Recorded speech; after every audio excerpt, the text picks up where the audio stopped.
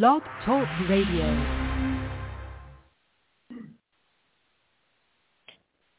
Let's try on this side. My hair.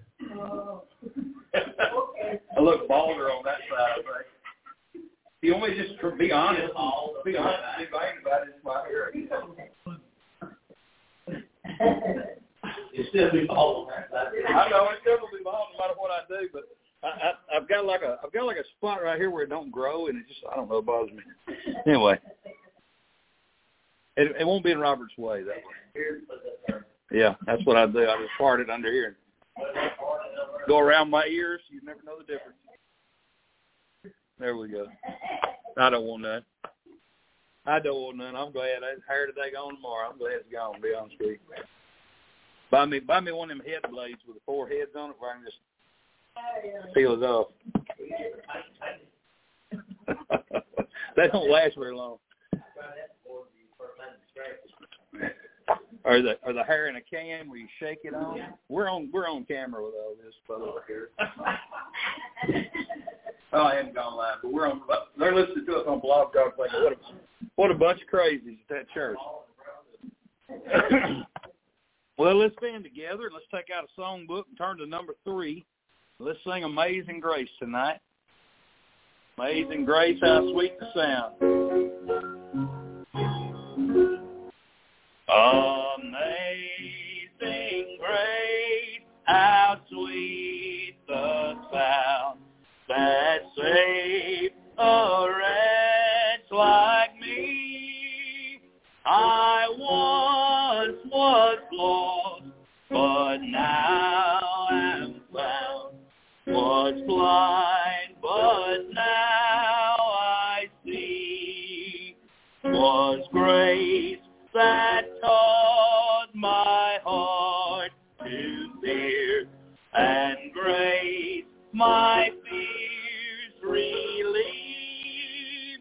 How precious is that grace appear, the hour I first believed. Through many dangers, toils and snares, I have already come.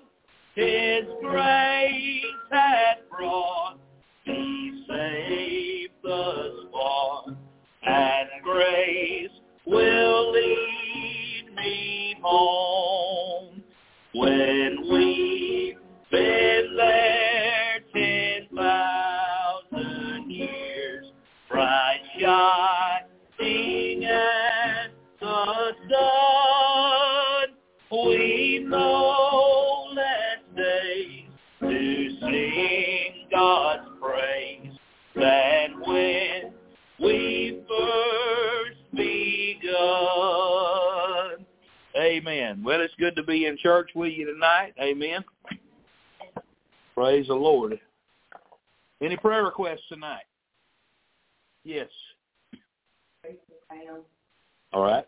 Pray for Pam White. Others tonight? Yes. I was just Tennis tomorrow to see the surgeon. Right. I hope they give you some good answers on that. Diane is not doing well. And also my niece kind of took a step backwards a little bit with her recovery. So let's keep her. All right. All right. I think seemed like there was something on my heart that I wanted to mention, but I can't think of what it is at the moment. I do want to praise God. I saw that Emmett Stringer got baptized, and just praise God. I said something Sunday, didn't I? But praise God for his salvation. Amen. I just thank God for that little fella. Amen. Since I met him when we started over here. Praise God for him, and praise God for his commitment to Christ. Amen. Mr. Landon, Sherman today, pre-op. He's going to get an eye surgery next month. Okay. All right. The 5th she goes in. Nothing to it. Huh? Nothing to it. Can you play the piano with one eye? You play the piano with one eye? I don't know. You still put it down one? I'll have to wear a patch at night that says. Yeah, well, we'll make do. We'll figure it out. Scratching my eyes. All right. Monday or Tuesday. All right. All right. I know I got a prayer request on my heart. I had one, and it slipped my mind for some reason. But, you know, we got a good God who knows what's on our heart, and we can't remember it. Amen. I tell you, y'all pray for me. I'm struggling to remember stuff. We was talking about that on the way over here. It seemed like here lately, stuff just hard to, it seemed like slipping my mind right and left. So pray for me. It gets worse. I know it does, but it's getting hard, getting difficult right now. So, but pray for us, and pray for my sister, pray for our family, and pray for my daddy-in-law. It's like I said, he was up on the ladder working on the light above his head, and kind of got dizzy and turned around and just fell backwards off the ladder. So, and like I said, hit his elbow on the concrete floor and hurt his back too. So y'all please pray for him as well. All right. Well, let's go to the Lord in prayer. Let's ask God to meet with us. Robert, lead us in prayer tonight. Okay. All of us can pray back to the church. Just for the prayer for on phone that is. Lord, you've heard all the special prayers. Please come to mind and take it well. Lord. Take it off of you. Thank you. Amen. Amen. You be seated.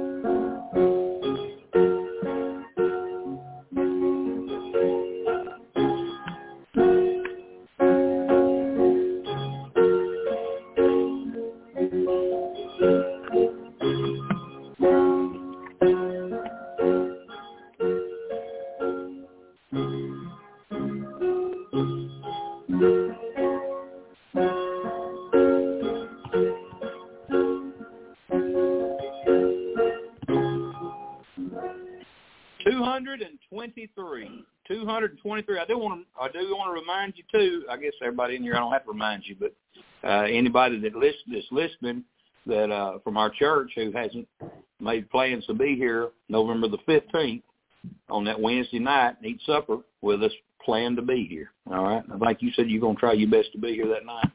All right. Good deal. All right. Anybody else is watching that hadn't made plans, let me know if you're coming because we need to plan for you. All right. 223, draw me nearer.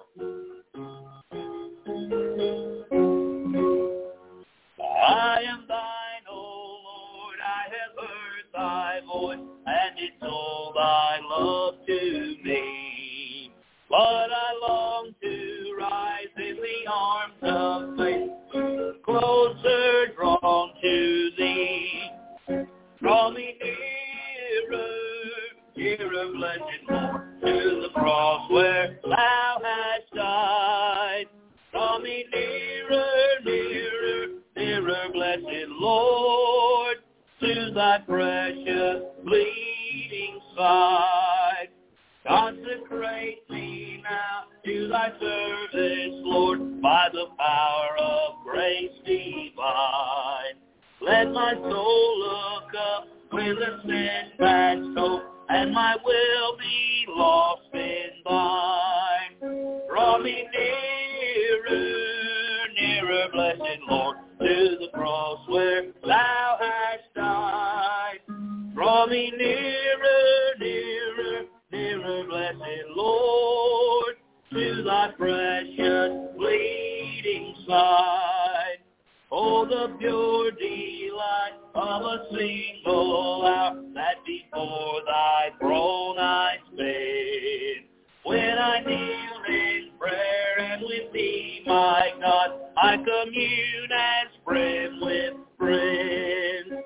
Draw me nearer, blessed Lord, to the cross where thou hast died. Draw me nearer,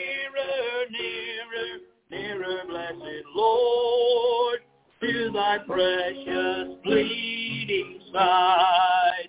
There are depths of love that I cannot know till I cross the narrow sea. There are heights of joy that I may not reach till I rest in peace with thee. Draw me nearer, blessed Lord, to the cross where thou hast died. Draw me nearer, blessed Lord, to to thy precious bleeding side. All right, now turn to 323. 323, and we're going to sing Standing on the Promises.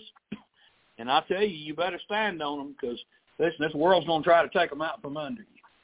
That's for sure. The devil in this world will try its best to steal the promises of God out from under you and make you doubt and question and everything else. We stand firmly planted on the rock. Amen. Amen. 323, Standing on the Promises. Standing on the promises of Christ my King, through eternal ages let his praises ring. Glory in the highest I will shout and sing, standing on the promises of God.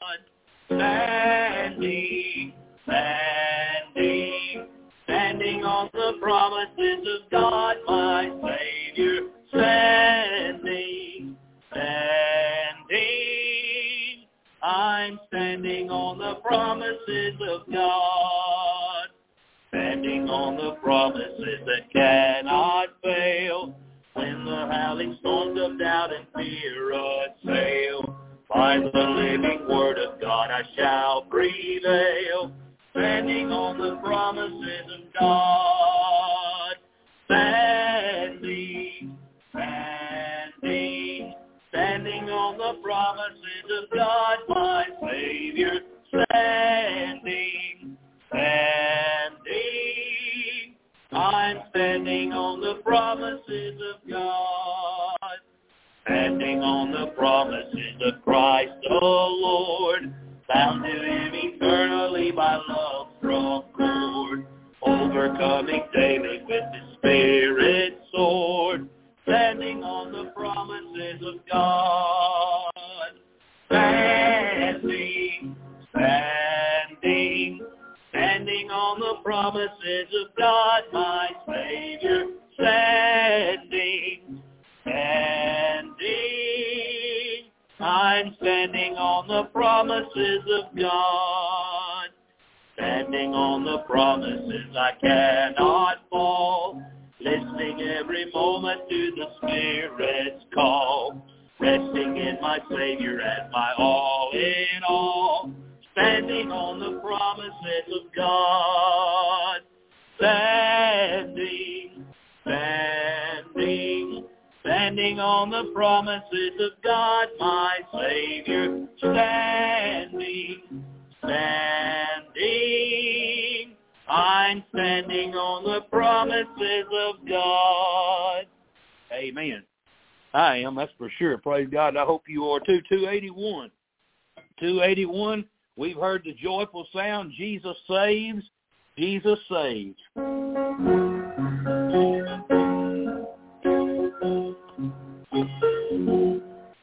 We have heard the joyful sound, Jesus saves, Jesus saves. Spread the tidings all around, Jesus saves, Jesus saves. Bear the news to every land, climb the sea and cross the waves. Onward 'tis our Lord's command, Jesus saves, Jesus saves. Pass it on the rolling tide, Jesus saves, Jesus saves. Tell the sinners far and wide, Jesus saves, Jesus saves. Sing the islands of the sea, echo back the ocean caves. Earth shall keep her jubilee, Jesus saves, Jesus saves. Sing the battle strife, Jesus saves, Jesus saves. By his death and endless life, Jesus saves, Jesus saves. Singing softly through the gloom, when the heart for mercy craves, singing triumph for the tomb, Jesus saves, Jesus saves. Give the winds a mighty voice, Jesus saves, Jesus saves. Let the nations now rejoice. Jesus saves, Jesus saves. Shout salvation full and free. Highest hills and deepest caves. This our song of victory. Jesus saves, Jesus saves. Amen.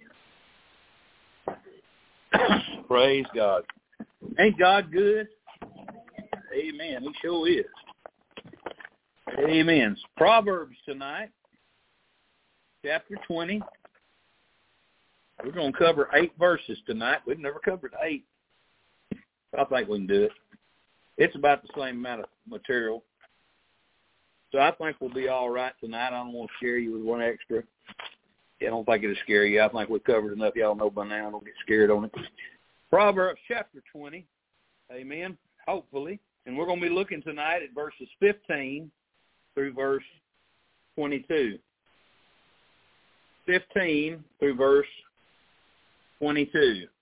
So let's just go ahead. We'll go to the Lord in prayer. We'll ask God to meet with us. We'll ask God to speak to us, and we'll dig right on in. All right, let's go to the Lord in prayer tonight. Father, we love you, and we thank you for your love. Lord, I'm most thankful tonight for your mercy and grace. Because, Lord, I need both tonight. I pray, Father, you give me your power.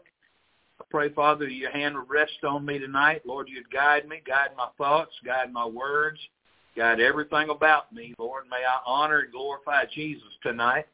Lord, I'm not looking to try to get any credit from anything. I just want to honor you.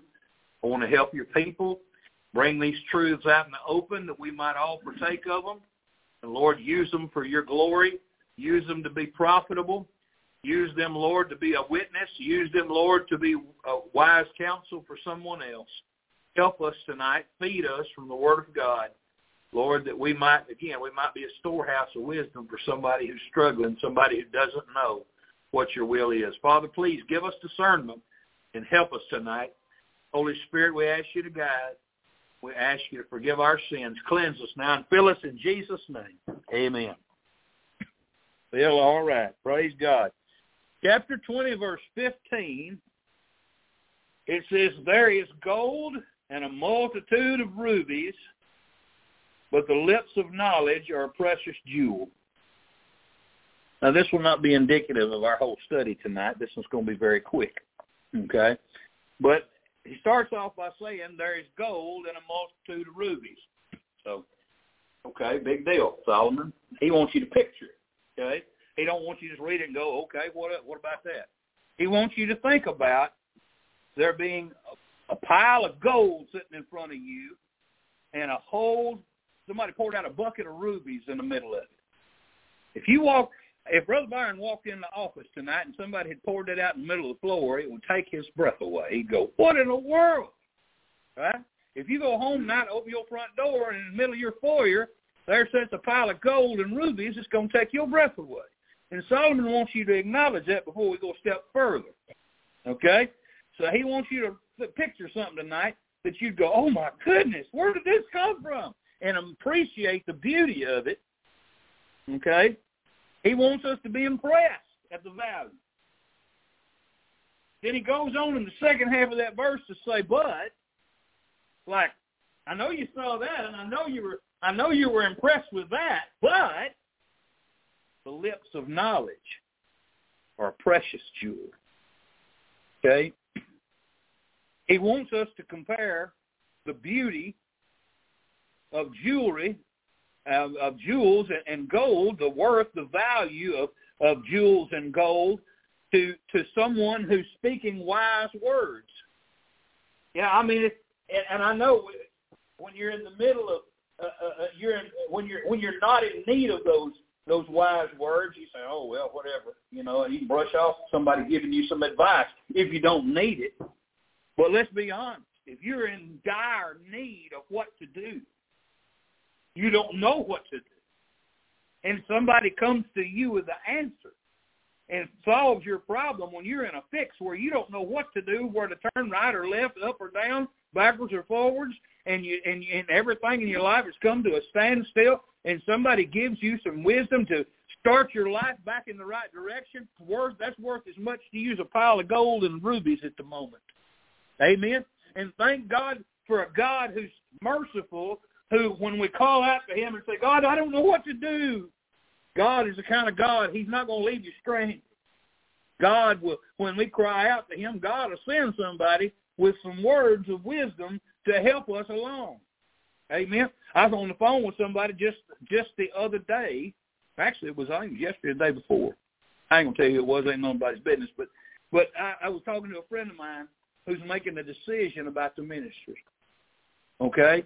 And afraid that I'm going to make the wrong decision. And he's like, if I'm afraid I'm going to mess up and mess up not only where I'm at, but where the other place is looking at me. And so he's in between two churches. And he said, I don't know what to do. What do I do? I said, well, I got some advice for you. I said, let me ask you this. If you, I give him an illustration. Is the radio playing? Keep hearing radios and stuff in here. All right. Y'all turn your phones off. That'll solve all that.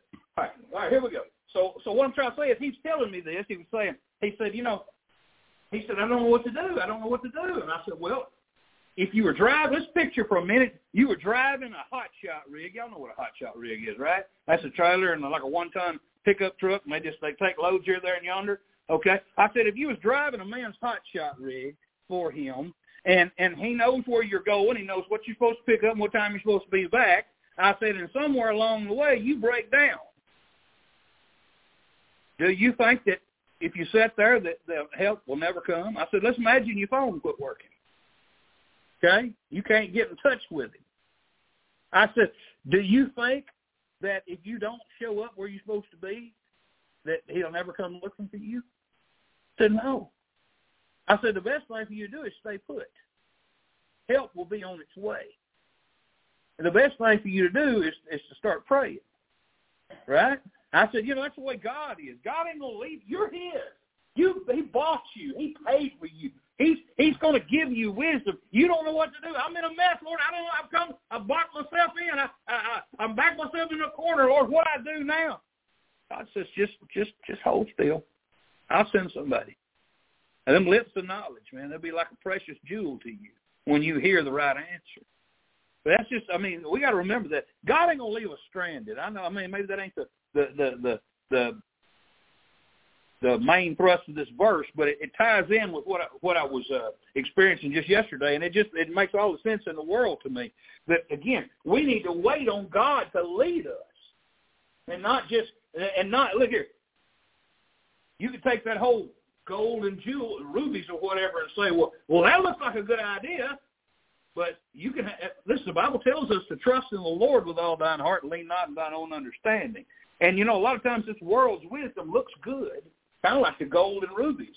But God wants us to wait and listen to godly wisdom and not go after something that just looks good and sounds good but ain't right. Amen. Let's move on. Verse 16. It says, take his garment that is surety for a stranger, and take a pledge of him for a strange woman. I swear we've run across this verse already. But I think it was back chapter 4. I remember something like this about being surety. That's what it was, about being surety for a stranger. But it says, take his garment that is surety for a stranger. 22. I'm going to turn over real quick. I meant to jot this down, but I didn't. Exodus chapter 22, verse 26 and 27. Exodus 22, verse 26 and 27. All right, this is talking about an Israelite taking somebody's outer garment as a deposit. All right, so take his garment that is surety for a stranger. Exodus 22, 26. It says, if thou at all take thy neighbor's raiment, that means his coat, to pledge, thou shalt deliver it unto him by that the sun goeth down. So if you take his coat as a deposit for something, you got to give it to him before it gets dark. For that is his covering only. It is his raiment for his skin. That's his covering for his skin. Wherein shall he sleep? And it shall come to pass when he crieth unto me that I will hear, for I am gracious. So again, you could take somebody's outer garment as a deposit or a guarantee on a loan If you loan them money, you say, hey, they say, hey, I need some money to get something to eat today. You say, hey, give me your coat. I know you'll come back and pay me back. Because, again, it's going to get cold tonight, so give me your coat. And so that's what he would do. So anyway, Solomon's advice here is that if you loan to somebody who's already agreed to be surety for a stranger, so somebody's going to guarantee a stranger's loan, somebody they've never met, hey, loan me some money. They say, oh, sure, hey, you'll pay me back, right? Yeah, you'll pay me back. So, well, you better be sure you get the coat because you're going to be in trouble if you don't. And I mean, anybody that's foolish enough to loan money to a stranger ought to be regarded as a credit risk, and I wouldn't loan them money because they're going to be up to their eyeballs in debt. So anyway, God just don't want us getting ourselves in a mess of the debt, okay? And people should be held to their obligation. You shouldn't just let people run over you. And this proverb teaches that a person who foolishly becomes responsible for another person's debts ought to be made to keep their word. Amen. Taking the garment away is a way of holding somebody responsible. They say, I'm going to pay you back. Well, this is the way I make sure that you're going to pay me back. So, again, there's nothing wrong with that. Amen. And the Bible says, and take a pledge of him for a strange woman. Now, we know what a strange woman is, right? I've said it this way before. It's anybody that's not your wife, okay? She's a stranger to you. You're not familiar with her, as in the term of being familiar, so she's a stranger to you. But the idea here seems to focus on somebody outside the community of faith. That would be somebody that we didn't know, somebody from the outside, a strange woman. I can tell you the way I thought about it. My mama would refer to her as some old gal. He brought some old gal around here. We don't know who she is. She's just some old gal. Ain't nobody ever heard of her. She's kind of a floozy, just some old gal, And that's what he's saying. You ought to demand more security from somebody whose ways and whose history you're unfamiliar with. You don't know somebody. You can't trust them. They'll take advantage of you. So this proverb emphasizes the stupidity of risking your life to be security for somebody that you don't even know and don't trust. So God is saying, don't be dumb. Don't fall into that trap of feeling like you got to help everybody, because people will take advantage of you, and soon you won't have anything. And you say, well, I tried to help everybody. Well, God's saying, have a little wisdom, and don't just let people take you to the cleaners. All right? Bread of deceit, verse 17. Again, this whole chapter is on conduct. It's how we conduct ourselves. It's all about things that we do or shouldn't do. It says, bread of deceit is sweet to a man, but afterwards his mouth shall be filled with gravel. Okay, that sounds lovely, don't it? All right, bread of deceit is sweet to a man. This is a true fact if there ever was one. Sin is sweet to the man who's looking at committing sin. If you're thinking about doing it, it sounds sweet to you, or you wouldn't even be thinking about it, right? And there's something about getting caught up in rebellion that can make the bread you stole even sweeter. You went through the grocery store, you stuck food in your coat, you got home, now you make a sandwich. I didn't even pay for this. This is great. I didn't even have to pay for it. Yeah, I got away with it. To the rebellious person, they say, man, this is wonderful. I stole it. Nobody noticed. I didn't even have to pay for it, So it's sweeter. It satisfied your desire to rebel. It satisfied your desire for adventure and your love for the forbidden. So it's sweet to you. But the thing about it is, it don't stay sweet. I feel pretty sure that when Eve handed Adam that fruit off that tree in the garden that day, and he took a bite, I bet it tasted awesome. I can't imagine that it wasn't. It was probably one of the best things he'd ever put in his mouth. Probably smelled with a scent that just captivated him, Again, he wouldn't have ate it if it looked awful, if it looked like some kind of dried up persimmon or something. I mean, I don't know. Persimmons ain't never appealed to me. But anyway, but it wasn't very sweet after he bit into it, was it? It was bittersweet, wasn't it? Think about Esau when he come in from hunting that day. He smelled that red pottage, that chili that Jacob was over cooking on the stove. I could see him headed up on the pot bed of the stove. He was stirring that pot, man, steam coming off of it. It was bubbling and stuff. All them spices in there, and he stirred it around. Esau come in and went, "Woo, what are you cooking, man? Man, that smells so good. Woo, my backbone's touching my belly. I'm starving to death, man. They bumping. I got to eat something now. I'm going to die if I don't eat something soon, man. I'd do anything." You do anything? I'd give anything for a bowl of that chip. You'd give anything. Okay. And he traded his birthright. He traded his ability to lead his family spiritually. He traded the ability to be the head of the whole household, the whole clan. He traded that away for one bowl of chili. I guarantee you that when he was burping it up later, he thought, man, I made a bad deal. I made a bad deal. Think about the Israelites when they got out in the wandering in the desert. Over Numbers 11, they started hollering for quail, if y'all remember that. Verses 18 through 20, and say unto the people, sanctify yourselves against tomorrow, for ye shall eat flesh. For ye have wept in the ears of the Lord, saying, who shall give us flesh to eat? For it was well with us in Egypt. Hear that? It was well with us in Egypt. Where are we going to get food out here? Therefore the Lord will give you flesh, and ye shall eat. Ye shall not eat 1 day, nor 2 days, nor 5 days, neither 10 days, neither 20, but even a whole month until it come out at your nostrils, and it be loathsome to you, because that ye have despised the Lord, which is among you, and have wept before him, saying, why came we forth out of Egypt? Man, I guarantee you they regretted asking for quail. And then we look at somebody like here's a character you don't ever hear about, but Adonijah. So who is Adonijah? That's David's, and that's one of David's sons. That's his oldest son.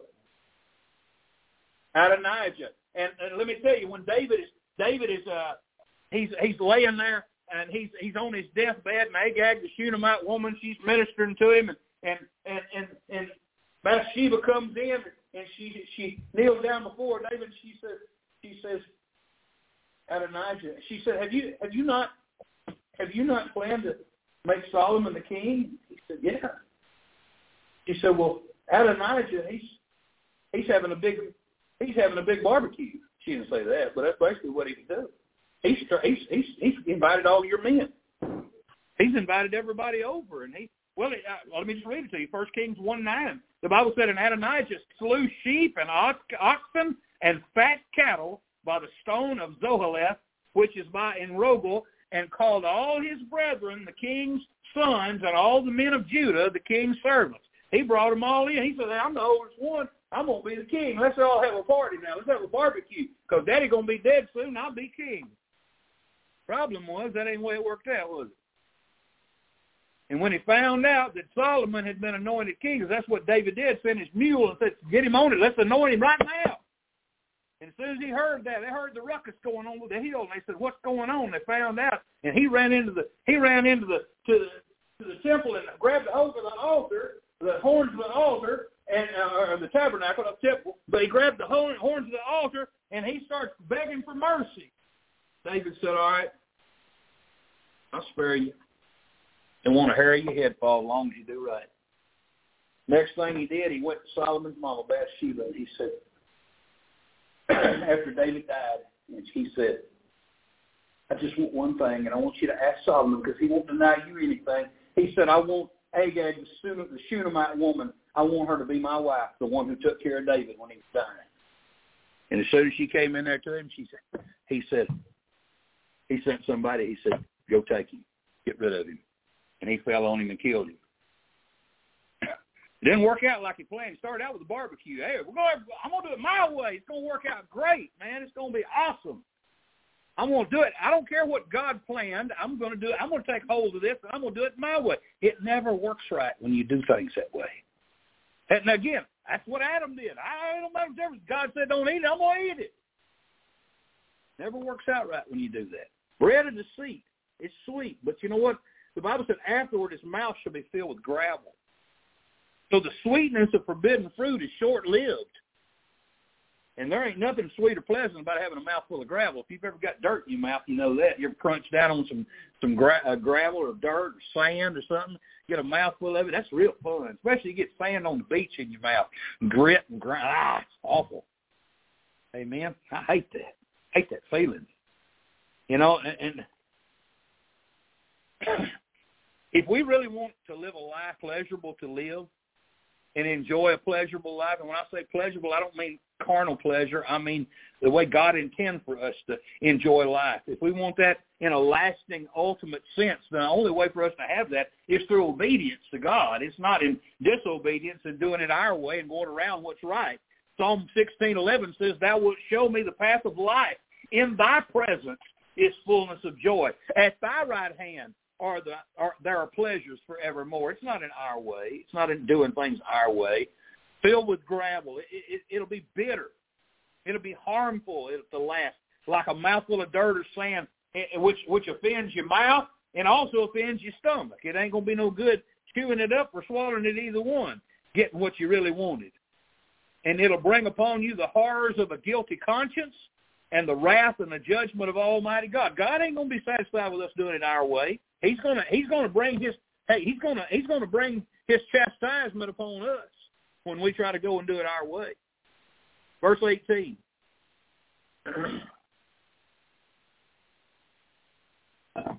Every purpose is established by counsel, and with good advice make war. Every purpose established by counsel. You know, it's a good thing. There's wisdom in it when you and I can realize our limitations. You know, a person who doesn't realize their limitations, they get themselves in trouble. They try to handle everything, even things they don't know how to handle. Okay, and a lot of that comes down to pride. I don't want to admit that I don't know how to do something. I'll figure it out. A lot of times we waste so much time, we cost ourselves double, and we end up hurting ourselves trying to do it ourselves when we needed help to begin with, because we can't let somebody else help us, and we can't acquiesce to the fact that maybe we do have a deficit or a weakness in our life. Men have a hard time with that, but we really shouldn't be so stubborn and hard-headed about it.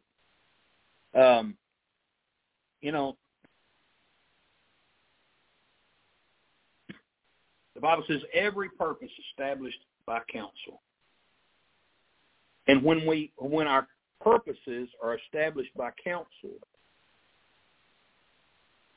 and it leads to our plans being established in the sense of them coming to fulfillment. When we seek counsel along the way, we can look forward to things happening versus us wondering what to do or wondering if we're making the right choice, second-guessing ourselves over and over. When you got other people alongside you saying, hey, you're doing right, just keep going the course, stay the way you're going, it certainly encourages you and lifts you up to keep going. And you know, there's no telling how many plans have been swirling around somebody's mind, and when God just wants them to go to somebody with some wisdom for counsel. If they just talk to somebody, all they have to quit swirling around, they get lined up and start going, like I said, going in the right direction. If we'll put our plans in God's hands, then God will lead us to those who can help us bring those things to fruition. God wants to do lots with us, but again, we ain't gonna figure it all out by ourselves. We need brothers and sisters in Christ. You need them, I need them, we all need brothers and sisters in Christ to count on, to lean on, to help, to talk with, to counsel with. All of us need that. Everybody does. And the Bible said, and with good advice, make war. So it just tells us that wise counsel is even more important when there's a serious matter involved, when especially life and death matters, like war, something like that. Good advice, it says.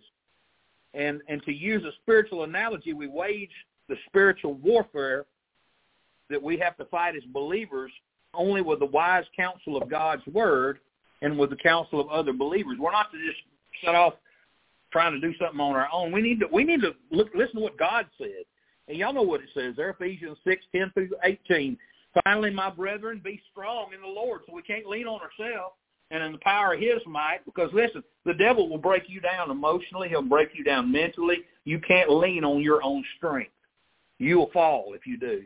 He says, put on the whole armor of God, that you may be able to withstand in the evil, that you may be able to stand against the wiles of the devil. Again, we need God's armor. I think about when David was going to go down and fight Goliath, and Saul was like, put my armor on. Well, it wouldn't fit. He needed God's power. He didn't need man's armor. He needed God's armor. He needed God's protection. And we need. That's what we need. Listen, the best intellectual education I have will not help me against the devil. Amen. I tell you, the strength I have, physical strength in this world, will not help me against the devil. The devil's older than me. He's smarter than me. Listen, the only way I have any way of being victorious is if I do it in God's strength and in God's wisdom. I can't do it in mine, and I'm a fool to try. There's been a whole lot of people a whole lot smarter and stronger than me fell before I did. So I'm telling you right now, I don't want to try to fight the devil. I'd rather let God do it. The Bible tells me to put on his armor, that I can stand. It doesn't say that I'm supposed to whip him. It just says that I'm supposed to stand against his wiles, his attacks. For we wrestle not against flesh and blood. Again, our battle is not against people. We may get mad at people, but we ought not. We ought to realize the devil is using them to try to get to us. They're just somebody who got in the way. The devil said, hey, they're not close to God. I think I'll use them to try to hurt you. Amen. We need to realize. Y'all hear me? We need to realize that. There'd be a whole lot less hurt people in this world if we'd realize that. He said, but here, our battles against principalities and powers and the rulers of the darkness of this world. That's Satan's army. That's his workers. Against spiritual wickedness in high places. That's the people he's working in. Amen. That's the powers that be that are trying to darken this world. That's a lot of all that stuff. And I can go into that, but you ain't got time to hear all that tonight. Wherefore take unto you the whole armor of God. Not part of it, all of it. That you may be able to withstand in the evil day. And having done all, to stand. I'm thank God for verse 13. God used verse 13, February 2nd, 1996, when I surrendered to God. I'm thankful for that verse of Scripture. God made me see that night very clearly that I couldn't do anything on my own, that I had been doing nothing but going astray, wandering from God and what he wanted for my life, because I was trying to find things out and figure things out on my own, and I was chasing my tail. I was acting an idiot.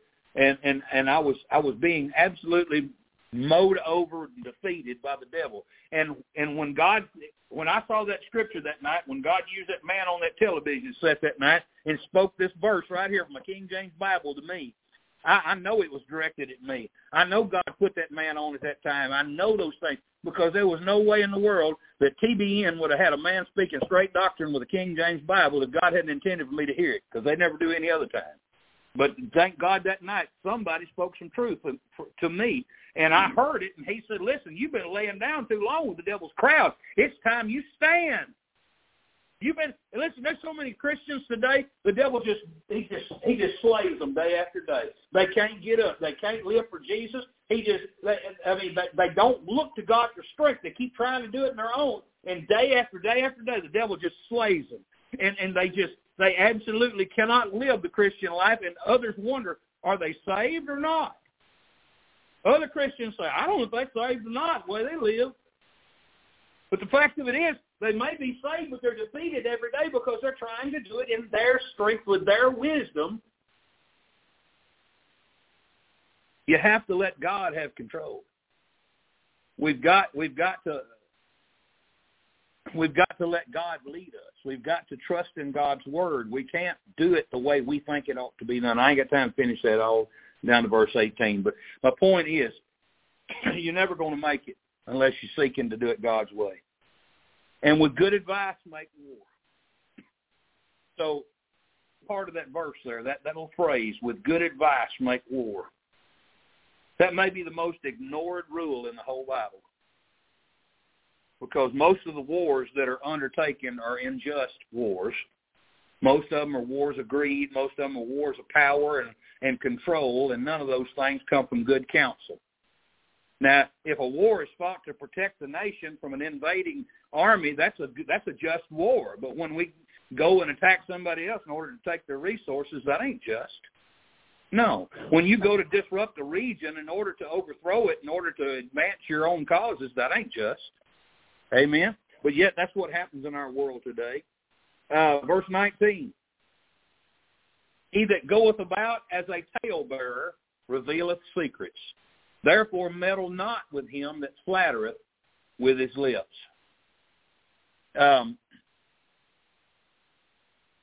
talking about the gossip here.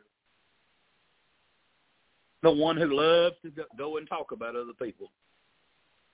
The man or the woman who's a talebearer or a gossip, they love to reveal things that probably should be concealed. You don't have to tell everything just because you know it.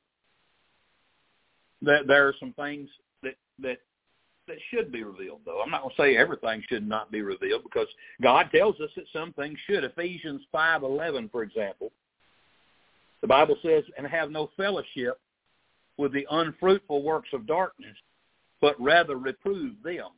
Now, if there's some evil going on that's threatening other people, and they're is threatening to harm, keep non-believers away from God, or is threatening to harm believers, we're to speak up and speak out and make it known and make it public and warn others. We're to be watchmen in that regard. But that's not really what this verse is addressing, because this is talking about just telling something on somebody because you know it. And, you know, the Bible tells us that a lot of things ought to be concealed out of love. It says that, 1 Peter 4:8. It says, and above all things, have fervent charity. That means you really, really love one another. I mean, that's a hardcore love right there. I love you. Love you so much, wouldn't hurt you for anything. Have fervent charity among yourselves, for charity shall cover the multitude of sins. So, if you really love somebody, you want to seek their good, right? You want to see them succeed. You want to see them serving God and happy and healthy. You want to see them living the best life that they can for the Lord. Not their best life now, but the best life they can for the Lord, right? So if you see somebody fall down and really mess up and just horribly mess up, and then you could call everybody to church and say, you know what I found out so-and-so did? It's terrible. I can't believe it. That's horrible. Or you could just say, listen, let me help you. Let me pray for you right now. I pray for you. I want to help you. Listen, God will forgive you. I can think back to a time in my life, this before I was a preacher, but I can think back to a time in my life when I struggled and fell down terrible. And there was a guy who was with me, and I won't call his name because he struggled mightily too along the way. But at that time, he took me aside, and he counseled with me, and he reassured me God loved me, that I'd messed up. Yeah, I fell down. I made a bad mistake. This is back in my 20s. I mean, but God, God wasn't done with me. God still loved me. I was so distraught. I can't tell you how distraught I was through all this. And this brother helped me. And like I said, he struggled and fell down since then, and I don't even know where he's at now. But I know at that moment in time, God used him. He could have made my life so much worse, but instead he saw me as vulnerable and down, and he loved me and lifted me up from where I was. And I thank God for that guy. Even though his whole life ain't been a pretty picture, at that moment he let God use him. And I thank God for that. Again, we need to be careful how we handle a situation when somebody messes up. And it's important for us to care about them and consider. If I was in that situation and I fell down, would I want somebody stepping on me and wiping their feet on me, or would I want them to stick their hand out and help me up and brush me off and encourage me to get forgiveness and keep going? That's what I'd want. And wisdom will teach you which approach is appropriate in each situation. Because, again, every situation is different because people are different. And so God tells us in the second half of this verse, meddle not with him that flattereth with his lips. He's given us some pretty good advice there, because the person who flatters with their lips will often speak against you as quickly as they speak for you.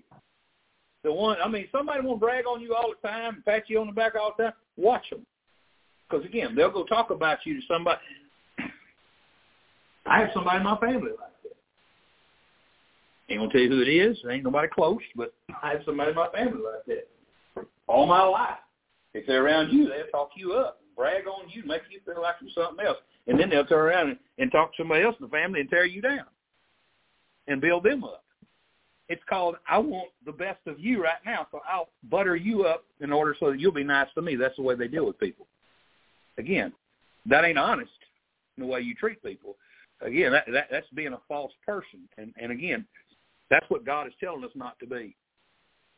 God's telling us, warning us from being around those kind of people. He's warning us to stay away from those kind of people. You know, I grew up with a stepmother that owned a beauty shop. So I spent an inordinate amount of time in a beauty shop. And you know what I learned in a beauty shop? A lot of bad secrets about people, to be honest with you. That's what I learned. I didn't know half of them, but I heard some terrible things about people being in that beauty shop all day. There was no shortage of gossip. And being a man, I've spent a considerable amount of time in a barber shop. And it's just as bad. Because you get one fella in there, boy, he won't talk about everybody. And it's sit and talk about everybody all day long. And he knows all the news and gossip he's heard. You know, again, one common thread runs through both things. Anytime you get a group of people together, somebody's going to start talking about other people behind their back. That's just the way it goes. You get a big enough group together, and we're wise if we don't do that. All right? Verse 20. We got to hurry. We're going to get through this tonight. We're going to make it, though. Verse 20. Whoso curses his father or his mother, his lamp shall be put out in obscure darkness. Now, the Bible commands us to do what? To honor our father and our mother. That's what it said in Exodus 20, verse 12. So to curse your parents is to do just the opposite of this command. All right? And that ain't a good thing, to do the opposite of what God told you to do. And the Bible says if you do that, so versus what he said in Exodus 20:12, he says if you honor your father and mother, your days may be long upon the earth, which thy days may be long upon the land which the Lord thy God giveth thee. He said if you honor them, it may be that you live a long life. But he says the opposite. He says if you curse them, your lamp will be put out in obscure darkness. So that don't sound good. Ephesians 6:2 says, honor thy father and thy mother, which is the first commandment with promise. So if you honor your father and mother, God promises you, he promises you a longer life. So again, there's a corresponding principle with those who disobey and curse their father or mother, probably going to live a shorter life and also going to face the judgment of God in doing so because God told them not to do that. So, again, if it's a believer who turns on their father and mother, which I can't hardly picture that, but if it's a believer, God's going to chastise that person. If it's a non-believer, they're going to face the wrath of God on account of it. Verse 21. I told you where it would get done. An inheritance may be gotten hastily at the beginning, but the end thereof shall not be blessed. I said something about this a couple of weeks ago. I was talking about a young man when I was selling the insurance, who his mother was dying with cancer, and a couple of weeks later I went back and visited the house again. I was soul winning is what it was. Me and Hugh King were knocking doors on 25th Street. That's what it was. Yeah, we visited her, and she was very ill with cancer, and she asked us to pray for her, and we made a second visit where she had passed away. And when we got there, you could hear the loud rock music blaring in there. And that kid had all his friends over there, and they were doping it up and having a big time on that insurance money that Mom left behind in the house that she left behind. Again, an inheritance may be gotten hastily at the beginning, but the end thereof shall not be blessed. So most of the time when we get too much too soon, it ain't a good thing. Doesn't work out very well most of the time. So a large inheritance that comes quickly and early on in life is a dangerous blessing. It may be looked at as a blessing, but it's a very dangerous one. These kinds of inheritances, they're usually short-lived. Money is usually gone before you know it, because God's blessing is not in those things. And the reason I say God's blessing is not in those things is because they didn't produce that. They had nothing to do with that. And when you give a young person a bunch of money that they didn't have any participation in producing, it oftentimes leads them to laziness. They say, I ain't got to work. I ain't got to do nothing now. I'm going to just party now. I'm going to have a good time. I'm going to get all my friends over, and we're going to live it up because we got all this money. And it leads to pride. They begin to think they're somebody because they got a big bank account, and it leads to monkey business. So they start doing things they shouldn't be doing with all that money they got, amen, which leads to just purity wickedness. When you got unrestrained access and a pea brain, you're going to wind up in trouble. Simple as that. And the implication of this is what is quickly gained is usually going to be quickly gone. And so you consider the prodigal son for a second. What'd he do? Give me all that falls unto me. What'd he do? He spent it all on riotous living. Couldn't handle it. I mean, he had a fortune, and yet it was gone in no time. Proverbs 19:26 says, he that wasteth his father. We saw this one in our last chapter. He that wasteth his father.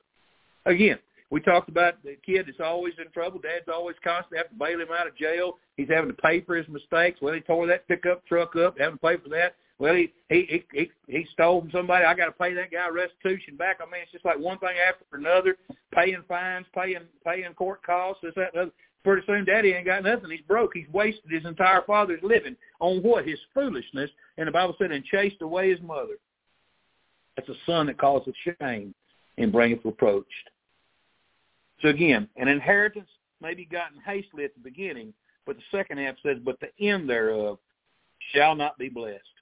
And that's too often how it ends when somebody gains too much too soon that they didn't plan nor work for.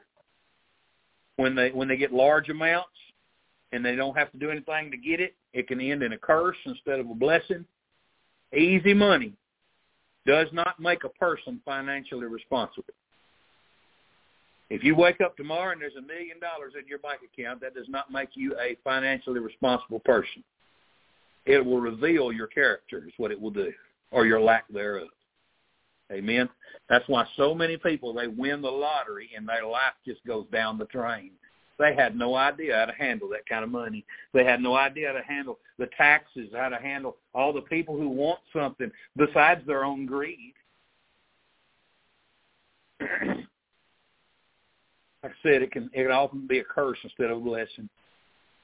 And those who have gained wealth slowly, you worked for it, you build it day after day, month after month, year after year. You know a whole lot better how to keep it because you've earned it and you've taken care of it, you've invested it, you put it in places where it's going to grow. So again, it's night and day from somebody that just gets handed a chunk of something. It never works out good.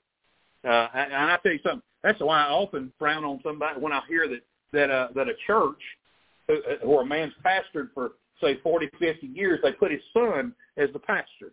I always think to myself, that ain't going to work. That son didn't build that church. That daddy did. And that son's getting to take over something that daddy built. And he's not going to be the kind of pastor his daddy was. He's not going to love it and care for it the way his daddy did. And that ain't the way it's supposed to be done anyway.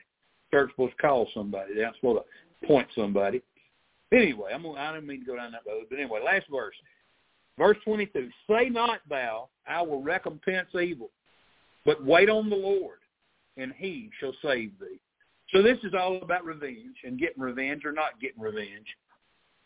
And he says that we're not to say, I'll recompense evil. We're not to say, I'm going to pay that sucker back for what he did to me. He's going to pay, man. That's what your flesh wants to say. Your flesh blood wants to boil, and your fist wants to clench, and your jaws want to tighten, and you want to flare with anger, and your eyes get blood red. You want to go tear somebody in pieces, what they did to you. God says, don't you dare. Don't you dare. The wise man or woman wouldn't say that. I'm going to pay them back. The wise person doesn't do that. Wisdom and obedience to God teach us that vengeance belongs to the Lord, not to us, to the Lord. Romans 12:19, Paul said, "Dearly beloved, avenge not yourselves." It ain't your job. You're stepping in doing something that wasn't yours to begin with. He said, "But rather give place unto wrath." Let it go. Let it go. Let it. You say, "I'm mad." Well, just be mad for a minute, but let it go. All right? He said, "For it is written, vengeance is mine." When God sees somebody hurts you, you're his child. Consider that for just a second. I can assure you, if I see some teenager kick my daughter, if I see some grown person abuse my daughter, I can assure you I am going to be quick to let them know I've seen it and get all up in their business. Now, am I going to retaliate and start punching them out and everything? I don't know, brother. I might. He's shaking his head. Yes, I depends on how bad they hurt. Now, I'll take up for somebody. That's one thing. But look here. If somebody starts hurting my children, if somebody starts hurting one of my friends, you better believe it. I'll jump on them like a dog on a bone, okay, and won't think twice. You say, that's vengeance. No, that's me helping somebody else. But if somebody hurts me and I turn around and begin to pummel them, that's a whole different matter. See, it's not my job. I'm supposed to take it. Say, why would you take it? Because God says, I see it. I see what happened. God knows where they live. God knows where their billfold is.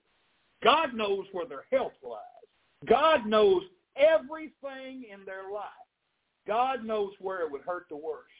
And God is more than able to get their attention and use it in order to bring them to repentance instead of bring them to destruction or to anger.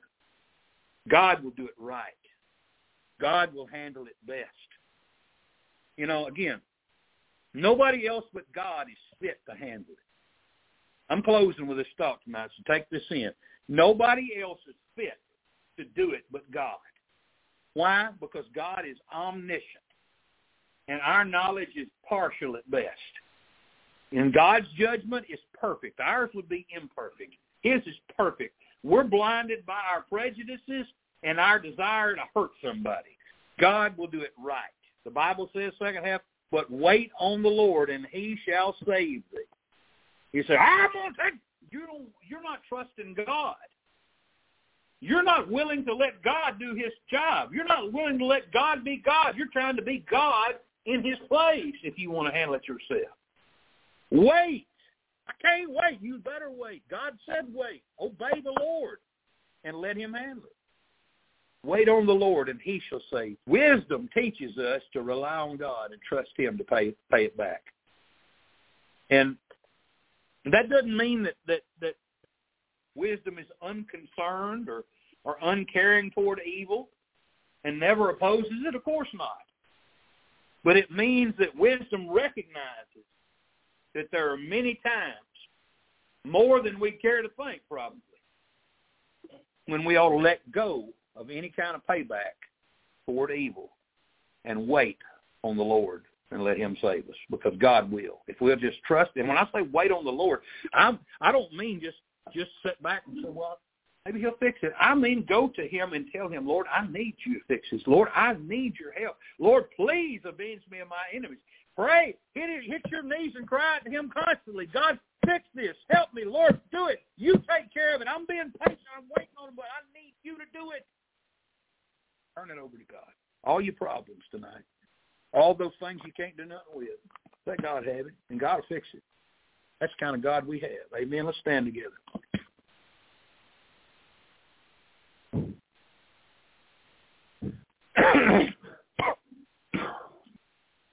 I hope you have a good week this week.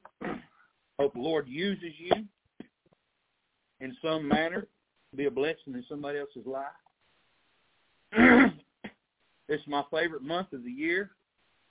got my favorite holiday in it. Amen. We ought to be a thankful people. Let's start this month off right. And I know people say, what's a month of thankfulness? We ought to mention all the things we're thankful for all month long. We ought to do it all the time. We ought not do it just in the month of November. But being Thanksgiving is in November, it ought to spur us to be thankful, to look around and realize I wouldn't have all this if it weren't for God. I wouldn't have the people in my life I have if it weren't for God. The blessings I have, they're God's blessings. And we ought to appreciate them and thank God for all the things he's done. Thank God for your church. Thank God for those you go to church with. Thank God for the Bible you have. Thank God for the Holy Spirit that lives within you. And while you're being thankful, share it with other people. Amen. Do you know when you start talking about all the things God's done for you, do you know that makes other people look and say, well, what's God done for me? Let's be thankful. Amen. Any thoughts from anybody before we go to the house? All right. Well, let's go to the Lord in prayer and be dismissed. Richard, dismiss us tonight.